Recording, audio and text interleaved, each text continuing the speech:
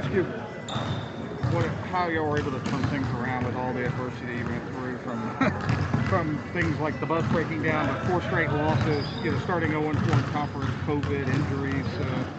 Obviously, it's been kind of a remarkable way you've been able to turn things around this year. Yeah, I think the biggest 2 things. Number one is we stuck together. So it wasn't a moment. It was all the moments that we had to give in that we didn't. So that's number one. And number 2, I think Kane Williams stepping into the leadership role of this team and feeling the urgency, communicating the urgency, and then his actions being aligned with his words. I think that was the catalyst inside our locker room. There are a few press conferences where you're talking about, like, we know we're a good offensive team and it's just about happening when it needs to. And then that last weekend, Corey especially had 29 back-to-back games in the tournament. The trust was there and they were able to make enough shots down the stretch. Yeah, I kept saying it because I believed it. And I believed it because you guys know as well as I do, we've seen the ball go in the basket with these guys. We were one of the more efficient offensive teams. So we knew that was in our locker room. But there was a fog there that we were operating in. And the fog got lifted because of our defense. And that's a credit to our guys that they fought through that in spite of the fact that they weren't doing well what we do well. What we hung our hat on wasn't working for us, and we had to find another way. And by virtue of doing that, the pressure came off and the lid came off. And I really believed it was a matter of time. I just hoped it wasn't going to be too little too late. How big of an impact was Elio's return to the lineup from his knee injury? And when he came back, things really turned around for you. But just how was it impact on and off the court for you guys? Well, like anything, it's always good to know what you're getting. I don't care if it's your wife, job, boss, best friend, whoever it is. If you know what you're getting every day, that consistency is something that gives you confidence. And I think you all know as well as I do, when Elio is out there playing, you know what you're getting. Whether he's having a good game or bad game, you know what he's bringing to the table. And that's important on any team. And we miss that. And that energizes guys. It's a great lesson for the younger players to see, like, wow, what you can do if you just try your best all the time. So there's some inspiration in that. And we certainly needed that. It took time for him to get back to form. But that consistency was critical to turning things around, too. What do you think y'all have built here, kind of bigger picture? Just precedes you, obviously, Coach Hunter.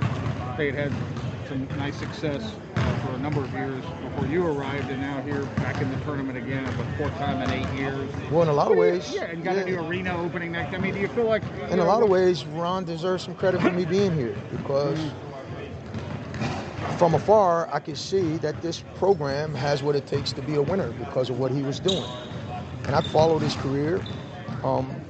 And so in my mind, it's like, well, they're already good because he's such a good coach. What are the possibilities beyond where they are? And I'd like to be a part of that exploration, that journey. And then I learned about the new arena. And so, I don't know what that will look like, but I'm curious. And I want to go down that path. And I think this is a great step in the right direction. One more thing for me, too. Do y'all pay attention? I mean, there's been a lot of, in Georgia, men's basketball has not been in the state very successful with the bigger program. Georgia both had very poor years. And what kind of opportunity does that open up for you guys to sort of be recognized in the state when most of the other men's programs in the state have not had very good years? Well, I think it's a cool narrative from a Georgia State standpoint. It's not important to me. It might, some of these kids know one another, so there might be some bragging rights or some stuff like that. But I'm not into that. For me, when we look back on this will be a memory that we've shared together, and that won't be a part of that narrative. When you have these sort of memories and accomplishments together, you don't think about those in the context of what it means to somebody else's program. It's just you look at it from a people perspective, the time that you share together with people that you put the work in together with. And so I look at it more big picture. You don't ever though like notice that what's Well, I'm going aware on of in it some of the because big- I've been asked that question Yeah. so many times, and and we have a hashtag that says our city and this, so I get all of that. But that stuff is fleeting to me. From a recruiting standpoint, will we say that to people? I won't. It just doesn't matter to me. These things can be cyclical. They have an opening at a school, they'll fill an opening, and somebody will come in there and do a good job. And Josh took his team to the NCAA tournament last year, and he's a good coach, and he'll get it going. So if they get good, then what?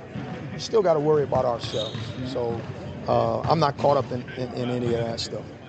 You're obviously 2 days from knowing who you're going to play in the first round. Does it help that you showed up stuff offensively, defensively, won games both ways in the last week, to where no matter who it is, you feel like there's something you can lean on heading into whoever it is? Yeah, because if we didn't do that, we wouldn't be here. So we were going to need to do that. Obviously, those games dictated that we had to make shots. They make a three, then Corey would come make a three. Like, we needed those points. So it's not like we were winning by 30, and then guys made shots when the game, was decided. Like, we had to make shots to win. So that's critical, because you're going to have to. You're not going to shut people out in the NCAA tournament, so you're going to have to score. So it is important. I spoke to Colin Moore yesterday about his contributions off the bench. How big has he been as a sophomore, giving you that energy and being able to be like kind of your super six man and giving you some big minutes as a reserve? Yeah, I'm proud of him. You think about it. His coming into his freshman year, he didn't have a summer with us because it was a COVID summer. And he still stepped to the free throw line. His very first free throws were to send the game to triple overtime at an ACC road game. And he stepped up and knocked them down. Pretty good first impression, right? And has a good freshman year, but then he gets hurt. Turns out after the season, he was hurt more than we thought, and he had to have surgery. So now he misses this past summer, and he doesn't get back on the court until December while we're in season. And then he gets put in this health and safety protocols before he even has a practice. And then after Christmas, he's right back in health and safety protocols. And now he's finally getting healthy and starting to show what we knew he could do when he got here. And now he'll have a healthy offseason for the first time. So we look forward to what the future holds for Colin.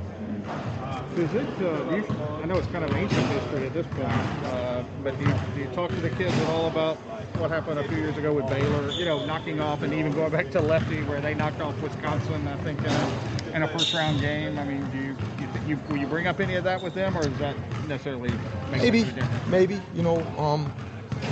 Not that it's ancient history. I mean, they're aware of that.